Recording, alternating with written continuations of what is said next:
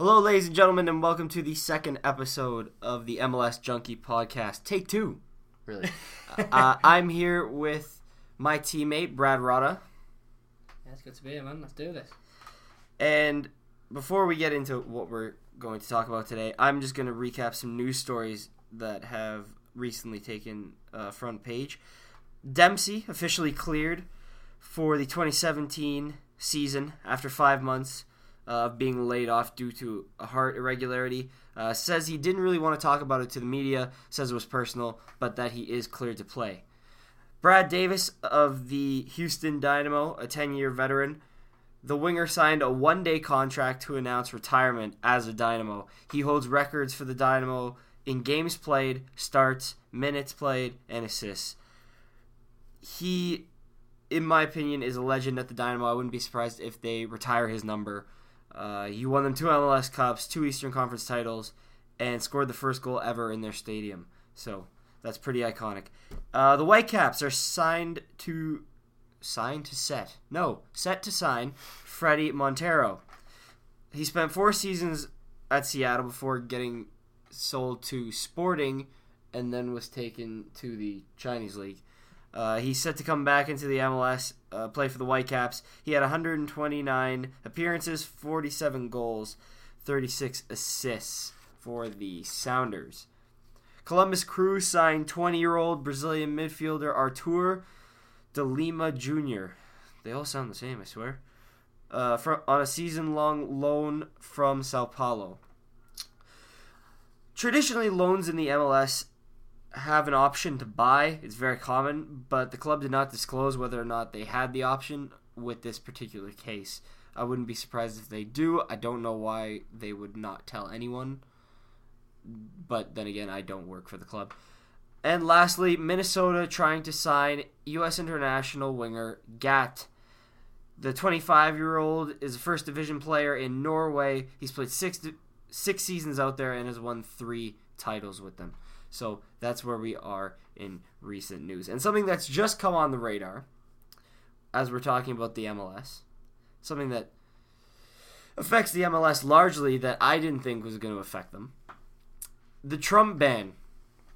Now, I'm not going to give political views on this show. I'm not American, nor do I care that much about American politics. However, it is rumored and now confirmed by Grant Wall, an ESPN soccer analyst, that a designated player or a wanted designated player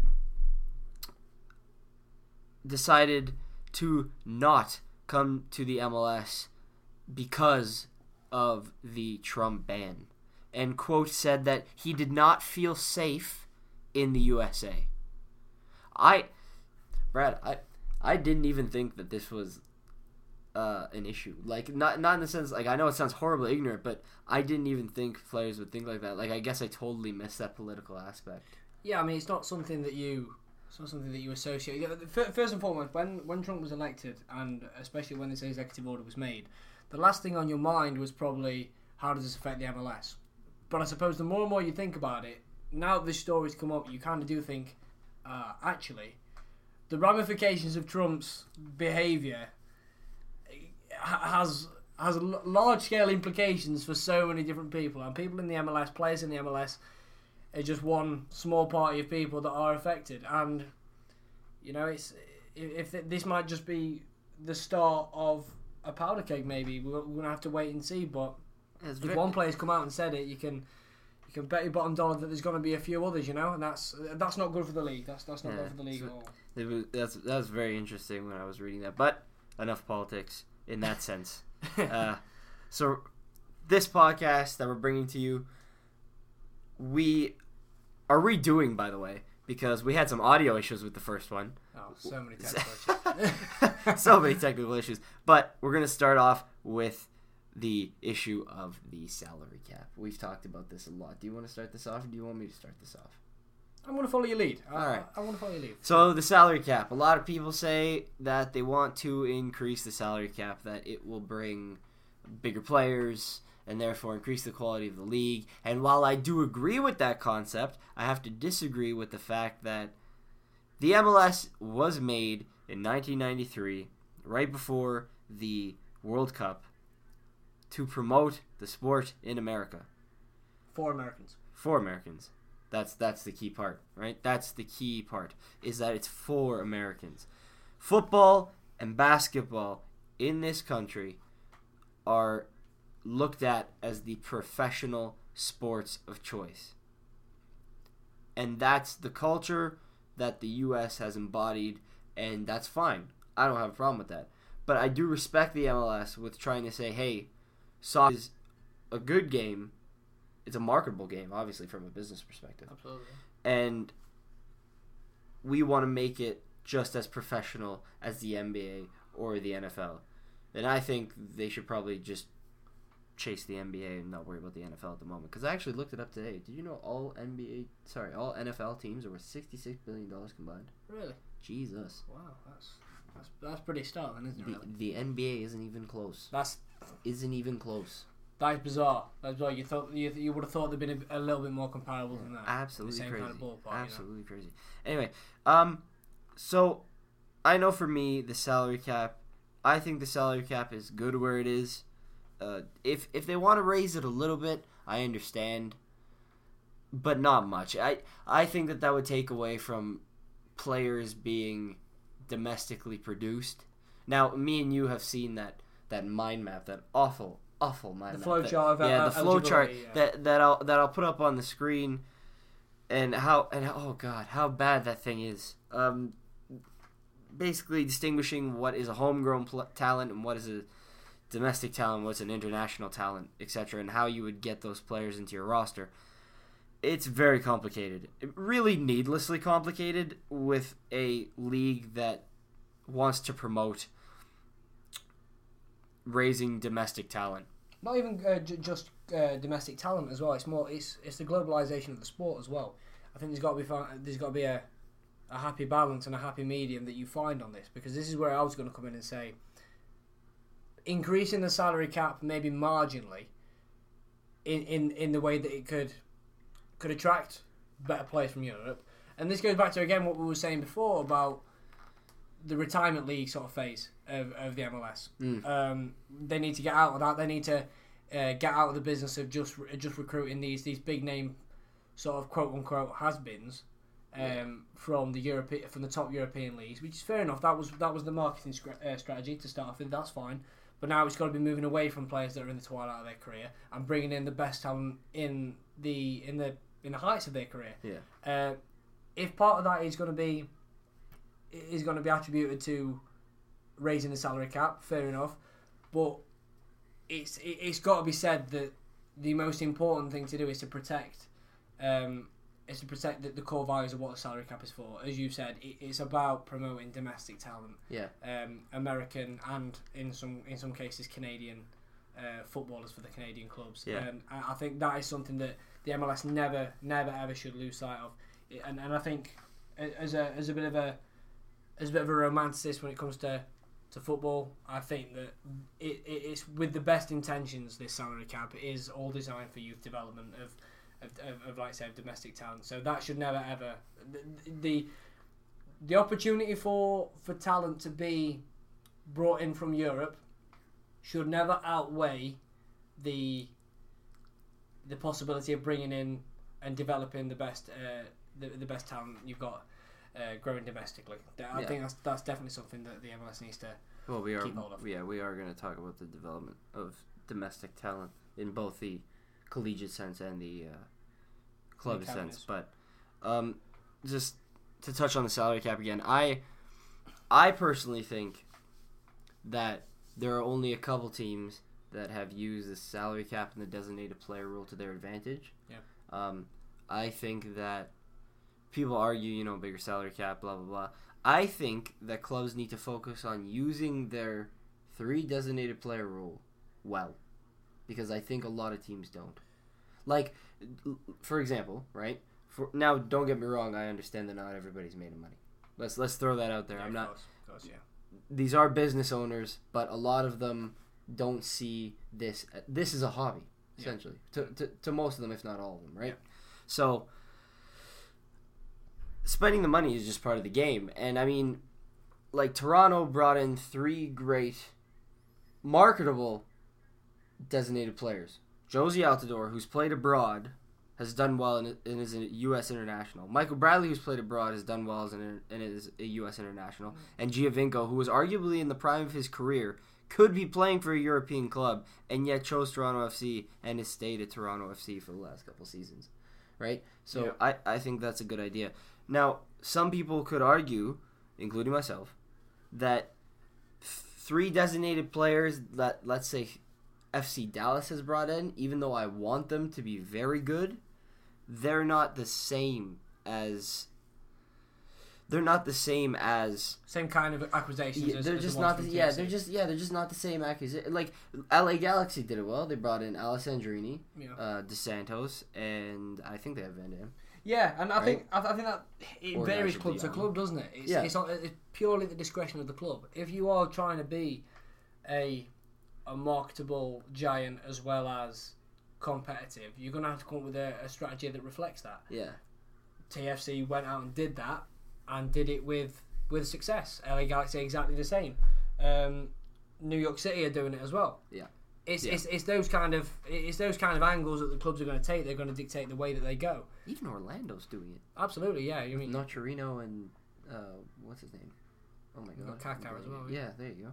So yeah, no, I agree with that. But again, that's totally at the discretion of the club. It depends on what kind of fashion they want to run. Yeah.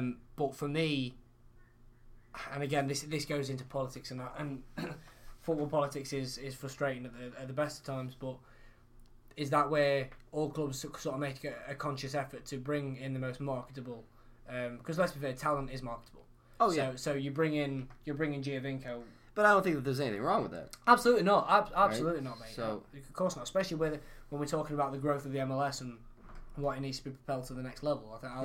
I think it's almost encouraged, and I think that's something that it's going to help. It's definitely going to help. You bring in the most marketable players, and like I say, talent sells. Talent is marketable above all things. That's going to bring the viewers in. Absolutely, So yeah. That's just one small part of it, isn't it? Yeah. So, yes or no, do you think that there should be a bigger salary cap? Bigger, yes, but not big. It's going to have to be marginal. Yeah, I know that's a very ambiguous kind of answer, but big enough to get bigger stars. Yeah, I think it's almost crucial. I don't see a way where the MLS can continue running on the same kind of salary cap as it was or as it is doing when the price of everything is getting so much more expensive. Yeah. Especially when you talk about, and we spoke about this the other day, when we consider like the current footballing climate and the footballing economics the way it is right now.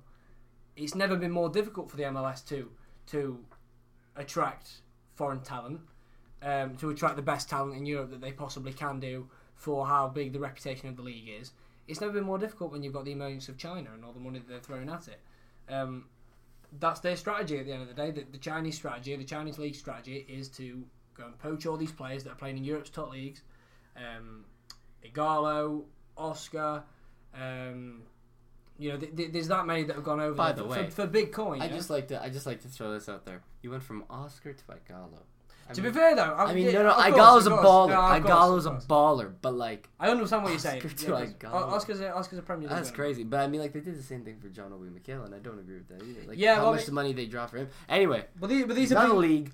But that's the thing, is it? That's just the thing. It's all relative because China have got their own model of how to make their league marketable and to bring in their support. Eventually, or maybe I guess this is the plan for them, to bring in that many good players, that many marketable big names from Europe, that eventually everyone's going to tune in and watch watch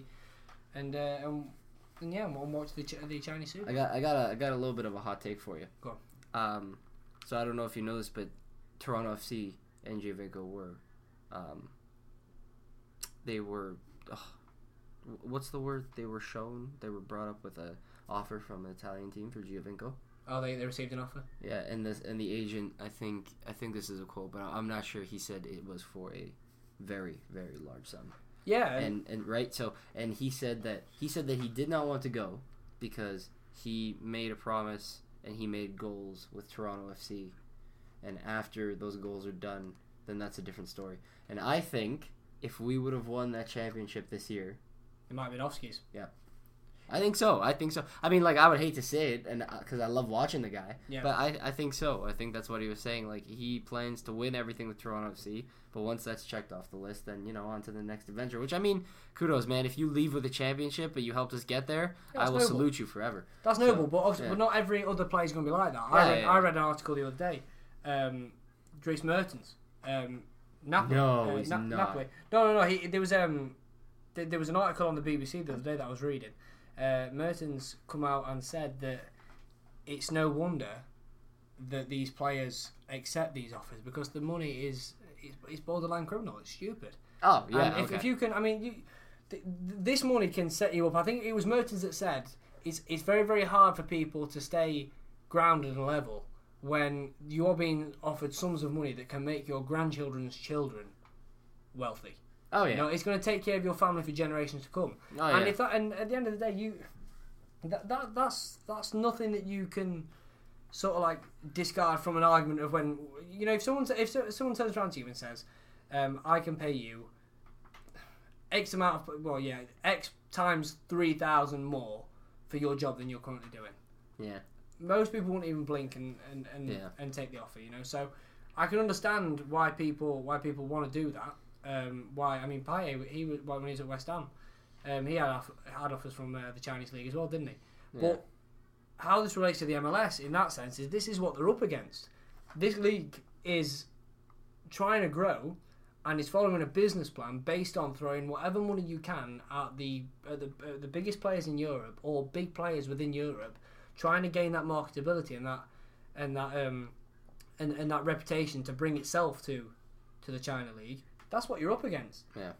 It's never been harder. And if that's what you've got to compete against, whilst maintaining the core values of your salary cap, it's nothing short of a massive task. You know what I mean? Yeah. So it's this is where the MLS have got to be savvy. The MLS have got to be strong with their core values, maintain the salary cap for its core use, for its foundational use, but they also need to imagine it. Well, I'm going to agree with what you said, and I will definitely say that the salary cap needs to get bigger, but not drastically bigger. Just to throw in a little bit more talent and experience to help the new guys out. Absolutely, it's all marketability. Man. Yeah, this is what it is, and even though the MLS, and let's be clear, it's made great strides. Oh yeah, great strides. It's made great strides in where it's come from. For sure. And the people within the MLS organization need to be commended for that. I don't think anyone in 1993 ever thought it was going to be like this. Probably not, but it's probably a pipe dream. Right. To be what it is now, it's probably a pipe dream, but you achieve one set of goals, you've now got to go and make it bigger, and I think that is what they're in now. And to be fair, in regards to where people want the MLS to be, I think it's still more or less in its infancy, as bizarre as that sounds. Yeah. From where it's starting to where it wants to go, So this is going to take a lot of work. This is a long-term project. This is going to be requiring some major imagineering, and some visionaries to really pilot this, and market it in the best way possible without neglecting its core values. Yeah. I do agree with you, and two of the things we're going to talk about. First one is development of professional academy systems, right? Yeah. So you come from a culture where that is more prevalent than here. Yeah. At least for soccer. Yeah. The basketball has AAU, which is pretty much the same. Yeah. Right. Football just gets unbelievable coverage. Of course. I remember here watching a video of a high school kid. They have high school games here, don't they? On TV. That's crazy. I heard it wasn't too long ago actually. When I first moved here, I heard about the rivalry. I forget one of the schools. I know one of the schools is Bluefield High School. Oh yeah. Just down the way. Yeah. Not a clue what the other school's name is, but thousands of people go out for that. Yeah, I heard something. I heard the figure of about 15,000 people turning up to watch a high school football game. Oh god, it's crackers, mate. Absolutely crackers. You think about, especially for me, high school sport back home in England. This was fun. You'd be lucky if your dad, when he was walking the dog, came and watched one of your games whilst he was walking the dog. I left after 10 minutes. I had my mom show up once in a while. That's because she worked from home. And it's because it's not the same culture, is it? But again, like this, these are the culture differences. These are the culture differences. But that's something it can't be ignored, can it? Especially when it comes to developing the MLS as well. These are the things that have got to be embraced because the Americans, the American League is going to have its own flavour. Yeah, I mean, I'll talk from personal experience. Like, I do believe that too many clubs are pay for play. Like, the academy system that I won't name it, but the academy system that Kwame that went to New York City recently in the draft, Kyle Lauren, Richie Larea, and other players in the MLS. Those guys came from an academy in Canada where it's $5,000 a season. It's a lot of money. And you know what? There are some talented players that simply just don't come from families that have that money. Absolutely, you know it's only the same thing in. Now I do know in cases where coaches they're lenient because they know the kids are just that the kid is just that good. That's sad though, isn't it? Because I mean, that's almost saying that if you're not of a certain socio-economic status, then you're going to struggle. Yeah. I mean, I think. If that was the kind of system that was employed at home, by home I mean England, some of the best ballers that we've produced are inner city kids. I don't know many inner city kids that can afford that kind of money to join a club. So that's how viable is that, and how much longevity is that gonna give to producing the best talent? I'm not sure. Probably not much. Yeah. So that's another avenue. That's something that's a great point. That's something that needs to be reviewed. Yeah. Because that's not an organic sort of foundation for breeding the next talent. Yeah. I also think that more money needs to be spent on the coaching staff themselves than absolutely the big shiny buildings. Absolutely. Yeah. I mean that's the thing. These big shiny buildings are good and they are a utility. Obviously, the best facilities in the world serve the best players. Yeah. Thus the correlation, but at that kind of grassroots level, the quality of the coaching is going to above and beyond, above all, be what separates the good players or the average players from becoming great players. Well, something that's interesting is that I feel like the coaches are only brought up due to politics. They're not brought up in the American system and the Canadian system to be quote unquote they're not brought in for their records. You know what I mean? Like at the highest level. Yeah, like Toronto FC won't hire a coach because or fire him because his record is bad. Let's say they have a Dutch coach, came from Ajax, does well technically, but then leads the second team into games and they go like 0-8. They won't fire him, and they'll still give him the power to make executive decisions on who to keep on the team and who to get rid of. And I know of key instances where they threw away some great talent because those guys make some horrible decisions. There's politics that go on at every level of football, though, not just the MLS, but I suppose. Oh no, it for seems sure. To be, for sure. With that being said, it does seem to be there is a lot more. Maybe I'm picking on it because every other league has their shit together, and because we're struggling, not struggling, but because we're not up to par with everybody else. Yeah, maybe that amplifies. Yeah, right. That kind of stuff. So, but I don't know. But I do think more emphasis needs to go into the whole development of a professional mindset when it comes to the sport of football or soccer as a whole. Yeah, definitely. And I think there's something else just to add on to that is you talk about youth academies of these MLS clubs. They can only do so much. These players that are going to go into the draft also very true. Yeah, are going to be for the majority of the time at their Division 1 school, which then leads you on to the point that the Division 1 schools have got to improve. The standard of coaching there, the standard of a player coming through those schools has got to be better because that inherently that's what's going to be feeding into the American League. Yeah, you know what? D1 coaches get shitloads of money anyway. Yeah. For what their job entails. So I think that for the money that they're pulling, they could definitely pull in some decent talent. Whether it be domestic coaches or coaches that coach in the first division of Norway, let's say. Yeah. Right. So coaches like that. I think that they need to do some serious revamping when it comes to the NCAA because not many teams. We talked about this before. Not many teams look at the MLS and go, "Oh, that's good football." Yeah, that's what I want to play. Because right? I mean, because I mean, like that's what they're brought up with. Is it? Yeah, because we had an incident, right, where we had to revert to some kick and run football. Not going to mention any specifics, but I think you can deal with me on this one. Okay, and if that's what you have to play, that's what you have to play. But that's not the most attractive style of football. We understand as football is why that's fair enough. It has to happen sometimes. Yeah, but if you're trying to develop a league that is technically proficient, and by doing that, the overall quality of the league improves, you're going to have to breed these players a certain way. There's going to have to be a culture in American football. You mean you look at? I mean, I'm not look at the look at Spain, look at Germany. I was going to say England, but that would just be a poor joke. Spain and Germany both have big footballing cultures. You know what you see a Spanish player play, and they've been bred.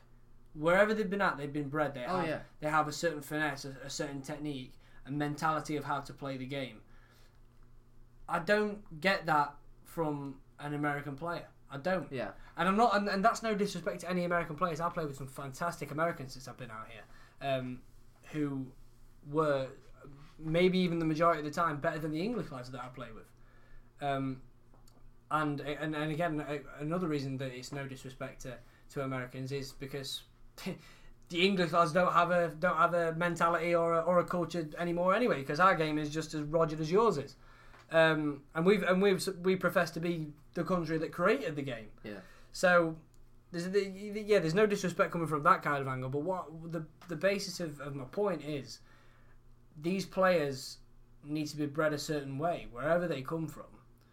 And wherever they end up starting out from, in terms of what club they're involved in, what school they end up attending, all that kind of stuff. There's got to be some kind of culture put in place, a national culture, a national identity of football, and I don't really see one. Yeah, I don't really see one. Well, we talked about this earlier. I'm going to say that a lot, by the way. Remember, take two, but like Texas, for example. Texas is mainly an American football state, and they only have 3 D1 universities that have soccer programs. Yeah, that's pretty shocking when you look at it. You know? So like Texas A&M, they don't even have soccer programs. Like it's not even in the cards for them. It's because they just haven't embraced it. They don't want to. There's no point to that. And at the same time, they think that, to be fair, and it is, like their culture down there is all football. Like south of the border, so if you ask Americans what south of the border is, it's accents and football. Yeah, of course. Yeah, that's right. It's not wrong, is it? So yeah, for me, there does need to be a culture embrace and some kind of culture, an implementation of a culture that is going to be looked upon that's going to be set by the US Soccer Federation. I think I have a better word than culture. I would say identity. Yeah, right. Some type of identity. Some type of, because right now it's just a lot of guys that play, and we also have some first-hand experience with this. Some of the guys that play are just giant physical raw athletes. Yeah, and there's nothing wrong with that. No, of course not. But they haven't been coached properly. No coaching, and the baseline sort of level of technique is sort of like thrown out the window just because they excel in the physical side of the game. That's a concept I'll never be able to understand. But when you look at how all other American sports are looked at, it's all based on athletic ability before it is technical ability. So it's no surprise when you look at it from that perspective that it's then transcended into the MLS, into American youth soccer. From that perspective, I guess there's no surprise, but whether there's no surprise or not, it still doesn't make it, any more acceptable to someone like you and me. Yeah, I'm shocked by it. I know, like I knew that it was a little bit, like I definitely knew that the leagues here were more physical. Like that was not, of course, yeah, right. Like that wasn't a question, but it's the fact that even watching the MLS, some games are just like they just call it, like, as some people call them, popcorn. Yeah, the ball's just going up and down the pitch, but like there's no structure to the way the game's played. There are no playmakers to put the ball down, and they're just guys that they're really big guys in the front who are really fast. Yeah. And really strong. The ball being launched by the big lads at the back. Yeah. It reminds me of when I played when I was like 13, 14. Yeah. Big lad at the back kicks it to the big lad at the front. Yeah. Goals get scored. Yeah. But let me ask you something then. As an MLS advocate, would you say that there is a big gap in quality between the top teams in the MLS and the bottom teams? In the MLS? Yeah. Yeah. Yeah. A big gulf in class, or is it? Yes. Yeah. Yes. Right. Because and where it stems from is we go back to using the money that they have well. Yeah. You have 3 designated player spots. In my opinion, those are 3 very important and influential spots. Yeah. You can do what Houston did and rely on luck of the draw. Yeah.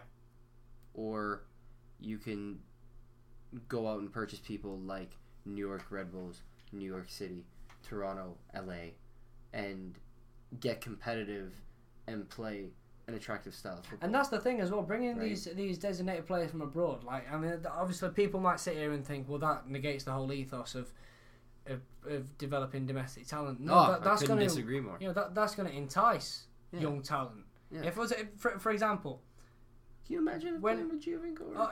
absolutely, absolutely. That's crazy. I remember thinking this when Jack Harrison was originally drafted by Chicago, right? Dude, he is my favorite. When He's one of my favorite. When players. he got, and I can see why. When he got drafted by Chicago, and then it finally came out that he got traded to New York City.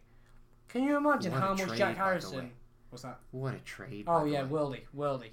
But can you imagine how much Jack Harrison must have wanted to manufacture that move himself? Although he's got all these representatives around him and the club's representatives and all that kind of stuff manufacturing the moves themselves. Can you imagine how much that pull was on him to go and play with Frank Lampard, to go and play with Andrea Pirlo? Yeah. You know, it's David Villa. Yeah. Champions League winners. Oh Lord, that pull is massive. So Between those 3 players, you have what? 2 World Cups. 2 World Cups, each of them won a Champions League. Crazy. No way, and That pulling countless power, titles. Really. yeah, and that countless league titles. That pulling Can you power is imagine? massive. Yeah, can you imagine what that is like? I want to go here, because like at that point, you can't even be like, oh yeah, I'm gonna go and I'm just gonna go play in the MLS. Like he clearly stated that he was like, yeah, I'm gonna go here because I want to learn from the best in the business. Absolutely. Guys who master their craft. Oh and yeah, have seen of course. class wingers. So what I need to do to become another class winger. Well, you see it every single day. I know this is a little bit of a superficial thing to say, but you see it on Jack Harrison's Instagram all the time. You know, he's with those guys and he's learning off them. And although that is just for quote unquote for the gram, that is what's happening on a daily for him. That's what he went for. Oh yeah, for That's sure. what the best players want to do. The best players want to work with the other best players. And I mean, I can't give him crap if I was with Giovinco, Bradley, and Altidore. I'd definitely take selfies with them. Absolutely. So, but I know I'd definitely be trying to learn off them for sure. Oh, definitely. Yeah. Right, These are masters of the craft. Probably not Altidore. But... No. Big up Altidore. He's still the guy. He's still the big guy, isn't he? You know what? I'll actually get into the debate with you. I think that the MLS is a great place for him to be. Absolutely. Yeah. Again, but I think it is built for Jose Altidore. Yeah. Yeah. There's nothing wrong with A that. very, very big man who's very, very strong, but has very good technical ability. Yeah, you the could put a amount ball. of tech to get by. Yeah.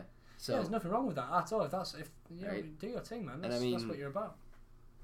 we're not going to talk about Sunderland, but No, that'd be a waste of a few yeah. minutes. Wouldn't So anyway, oh my god, what were we talking about? Yeah, spending your DPs wisely. I just think that the DPs and the whole salary cap thing, like that's to mold a club and to bring up the standard. And like we said before, it goes back to what we said. It's to be a tool, in whatever way that the club sees fit. It's a marketing tool. yes, It's above all things.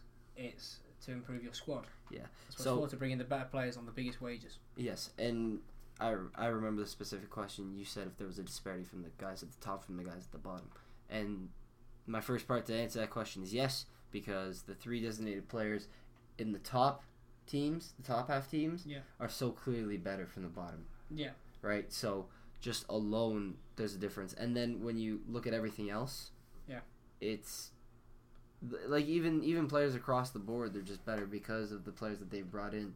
So they're able to entice people. Hey, we have Giovinco. Hey, we have DeSantos. We have these guys. It's a bit like how there's a pull of the London clubs to players that are coming to England. Yeah. Fortunately, the Manchester clubs still do hold that pulling power because they are 2 great clubs, particularly Manchester United, one of the best club teams to ever be on the earth. But the pull of going to London is getting stronger and stronger for these players. They want to go and play for Chelsea. Well, that's another thing. Is another reason why I was going to say youth talent kind of struggles is because I know from my personal experience and players that I know that have gone abroad. We talked about Junior Hoylett, right? And then there are other players that I can mention that have played with Toronto FC for a long time, and once they reach about 16, 17 years old, they get their agents to look abroad, and then they go to championship teams, and that's the problem. And the League One teams, and second division, whatever, and they decide to, F off and do their thing. And that's the problem. Kudos to them. I mean, kudos to them. They're doing what they do at a high level. Yep. And to them, there's not a lot here. Because exactly. in everybody's mind, right? I know for me, when I play, I want to play because it's fun. Yeah. Right? You never negate the fact that if it's never fun, then don't play. Yeah. Like, if it's not fun, then you don't play, right?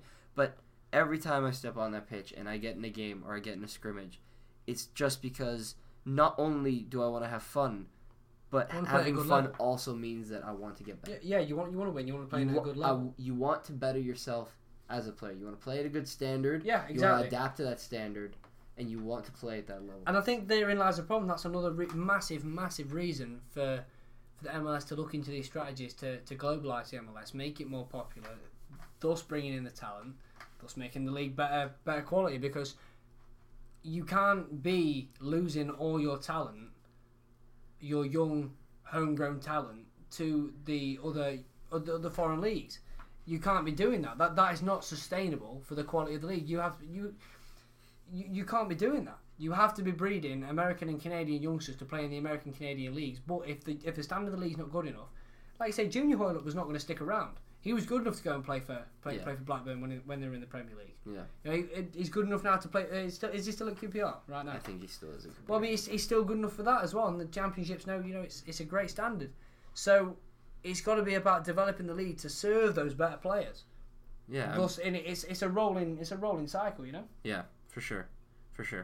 I see. My opinion is like, there are a lot of things that the MLS can change at the moment, but my main thing is just both American and Canadian cultures just need to change in a certain aspect before anything else can move forward.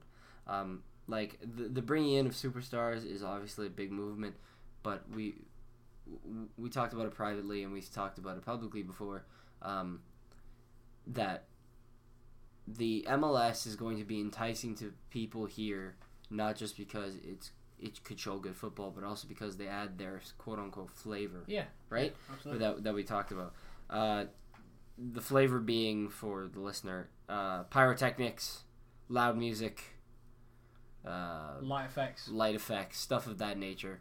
That it all happens at MLS games. You can't tell me that they don't. I've been to a few of them myself. And it has to, because it happens in the NFL, the NBA. Yeah, the NFL, the NBA, even the MLB. It wouldn't be American sport without it, really, would it? If it didn't transcend into the MLS. Yeah, I mean, American sport is always looked at as overdone, right? Yeah, but and again, that's the flavor, isn't it? Right, and the only problem is at the moment I think it's hurting the MLS. But I'm not saying stop it, and I'll explain why.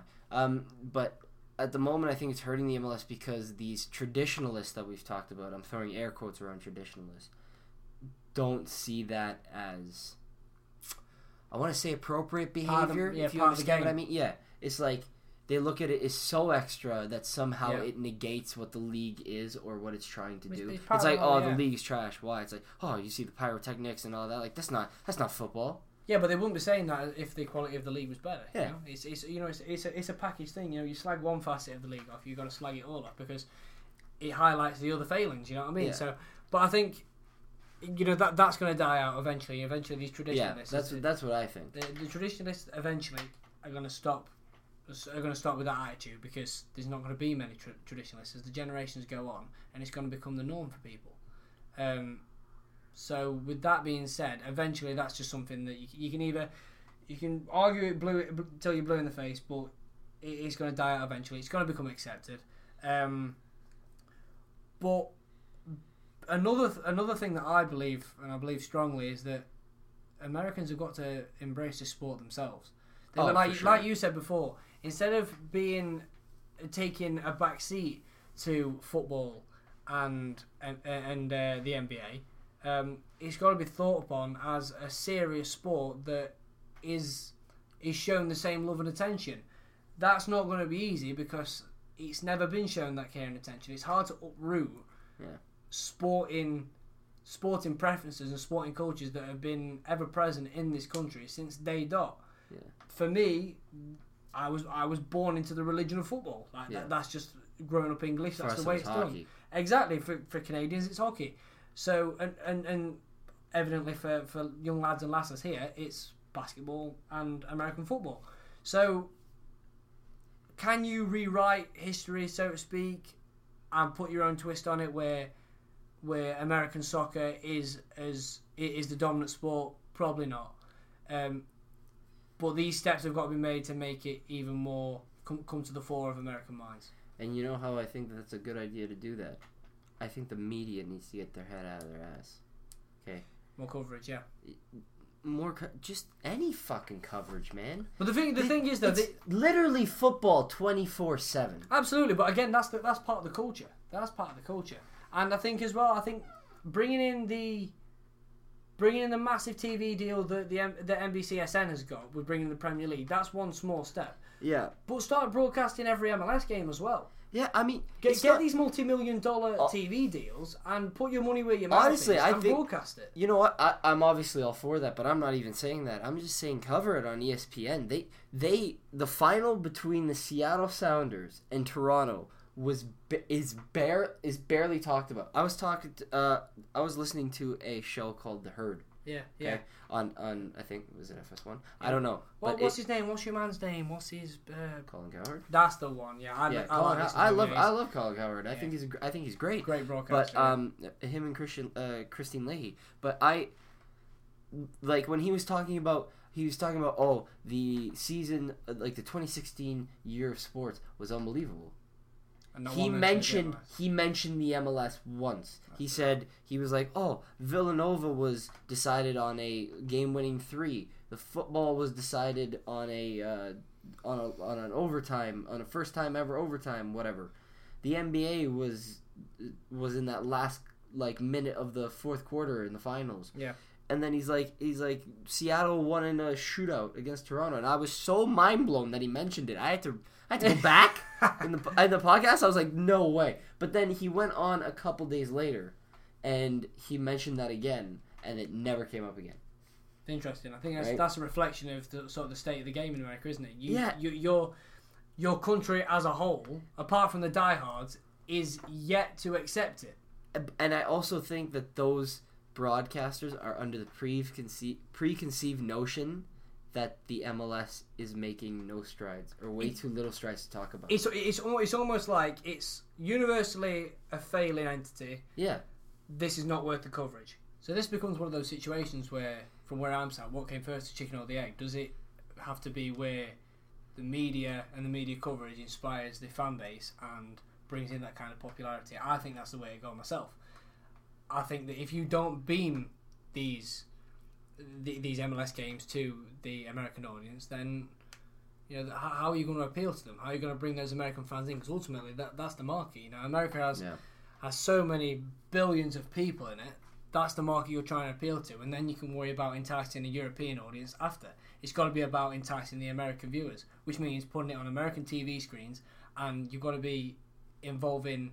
You've got to be putting on people's screens as many MLS games as you get Premier League games, because you get absolutely. I was fascinated when I first came over here just how many Premier League games get covered on Saturday, Sunday, and then obviously on a Monday for the Premier League. It's got to be exactly the same kind of concept, maybe even more. Yeah, to be fair, you have to realize that's a fairly new concept. Like when I came over here for my first 2 years, maybe it only started being on NBC for like the last couple of years. Like it wasn't that big. Yeah, right? But they made a big deal out of that. Oh, it is a big deal to be fair. Yeah, it is. Being in the Premier League is one thing that gains popularity, and that's probably what helps the slowly but surely big growth of soccer as a general sport. But now that's where I come to what I said before about being in the MLS games. Yeah. Let's now take it one step further and get people involved in the American game because it's way more relatable. Yeah, it just doesn't help to me that like I go on these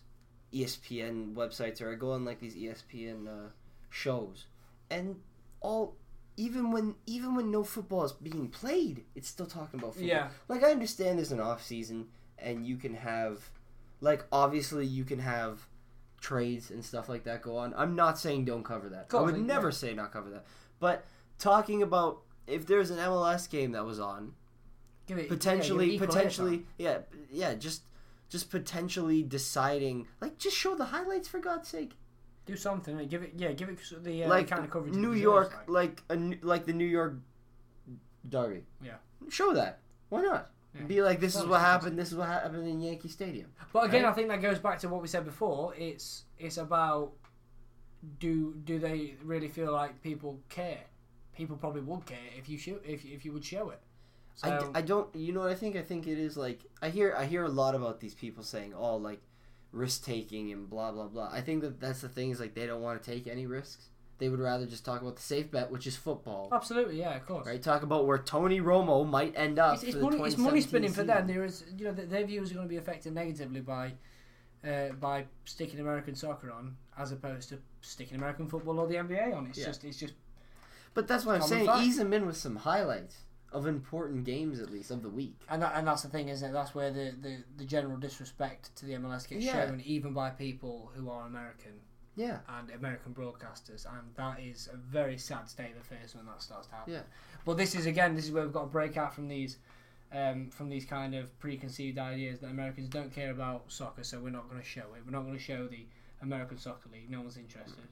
Well, actually they are, and they would be if you beamed that footage and beamed those kind of coverages to the American people. Yeah, and we talked about this before. We'll talk about it really quickly. It's just. I know that you agree with me that it's the culture of being just fast-paced. Enjoying the fast-paced, end-to-end action. I grew up with it with the NHL. Yeah. They grew up with it with the NBA. And even the NFL, even though it has 4 hours of commercials, when people run really fast and hit each other, that's awesome. So, I get it. And the problem is right off the bat, people will not understand the beauty of watching a 90-minute game. And like you said, it, Barca versus PSG, you couldn't sit a regular American down and be like, "This is what's awesome." Well, they could have done today because there was 4 goals in that game. Okay, very true. As we're recording now, it was that game got played today. Okay, then how about the other one? Benfica Dortmund. 1 goal. We'll call it that. They probably, I mean, right? So you couldn't really sit down with them and be like, this is awesome, this is football, This is, and they'll look at you and be like, nothing's happening. It's like nothing's happening. You put the ball in the net once. And that's the thing as well. Again, no disrespect to the common American fan, and to be fair, it's not even the common American fan. It's the common football fan whose knowledge doesn't really. And again, this isn't a dig at them. Whose knowledge and kind of passion for it doesn't go beyond the sort of baseline level of which it entices you to watch it. They're not unless there's 6 goals, 2 sendings off, 3 disallowed goals. Manager's been sent off for punching his assistant coach.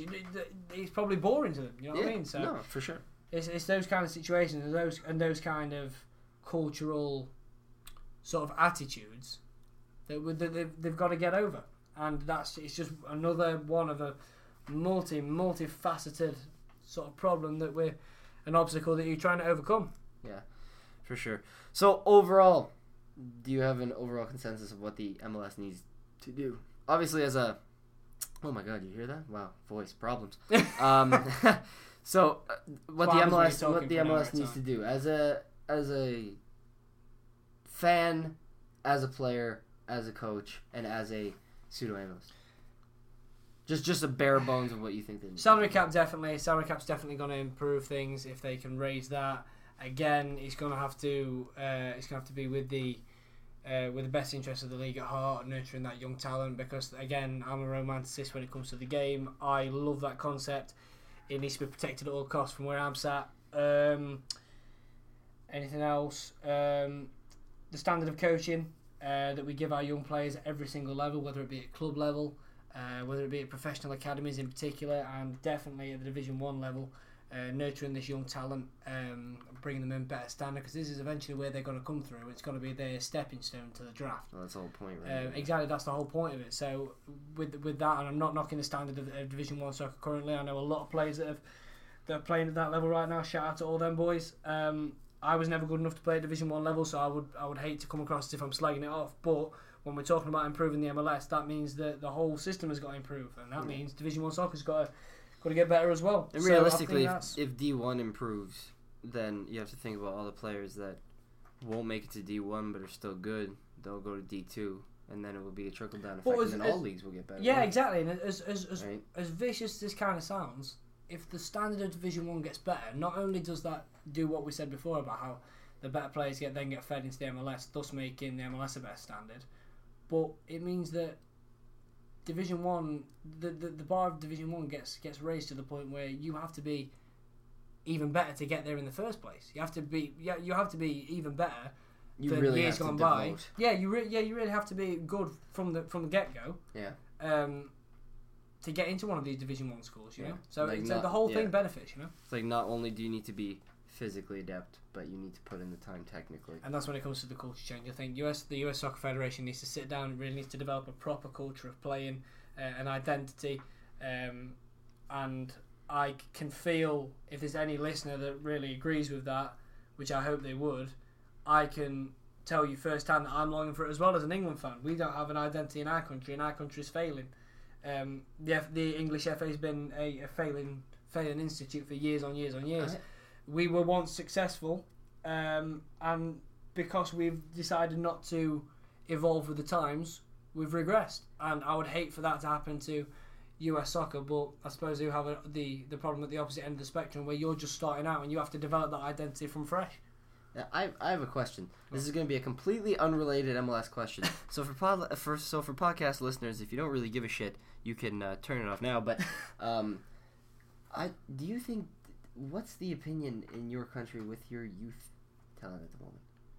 Your youth talent coming through? Is there any?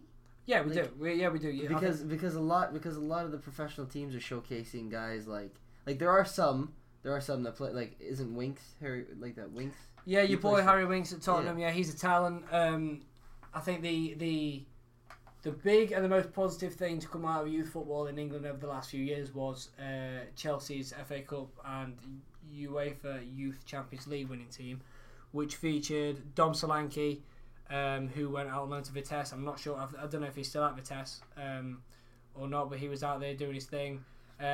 Lou Baker as well. I think he was at Vitesse. Izzy Brown was at Vitesse for a while. He's now doing really well for Huddersfield. Part of that team that's on that amazing run. Casey Palmer, again, also at Huddersfield. Nathan Ake was brought back to... Nathan Ake, but at Bournemouth, who was on loan at Bournemouth.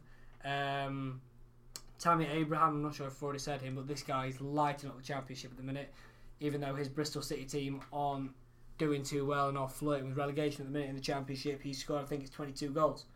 At the age of he's 19, 20. Oh, good. So we've got young talent coming through, and that's just one team. That's just one team that's producing these young players.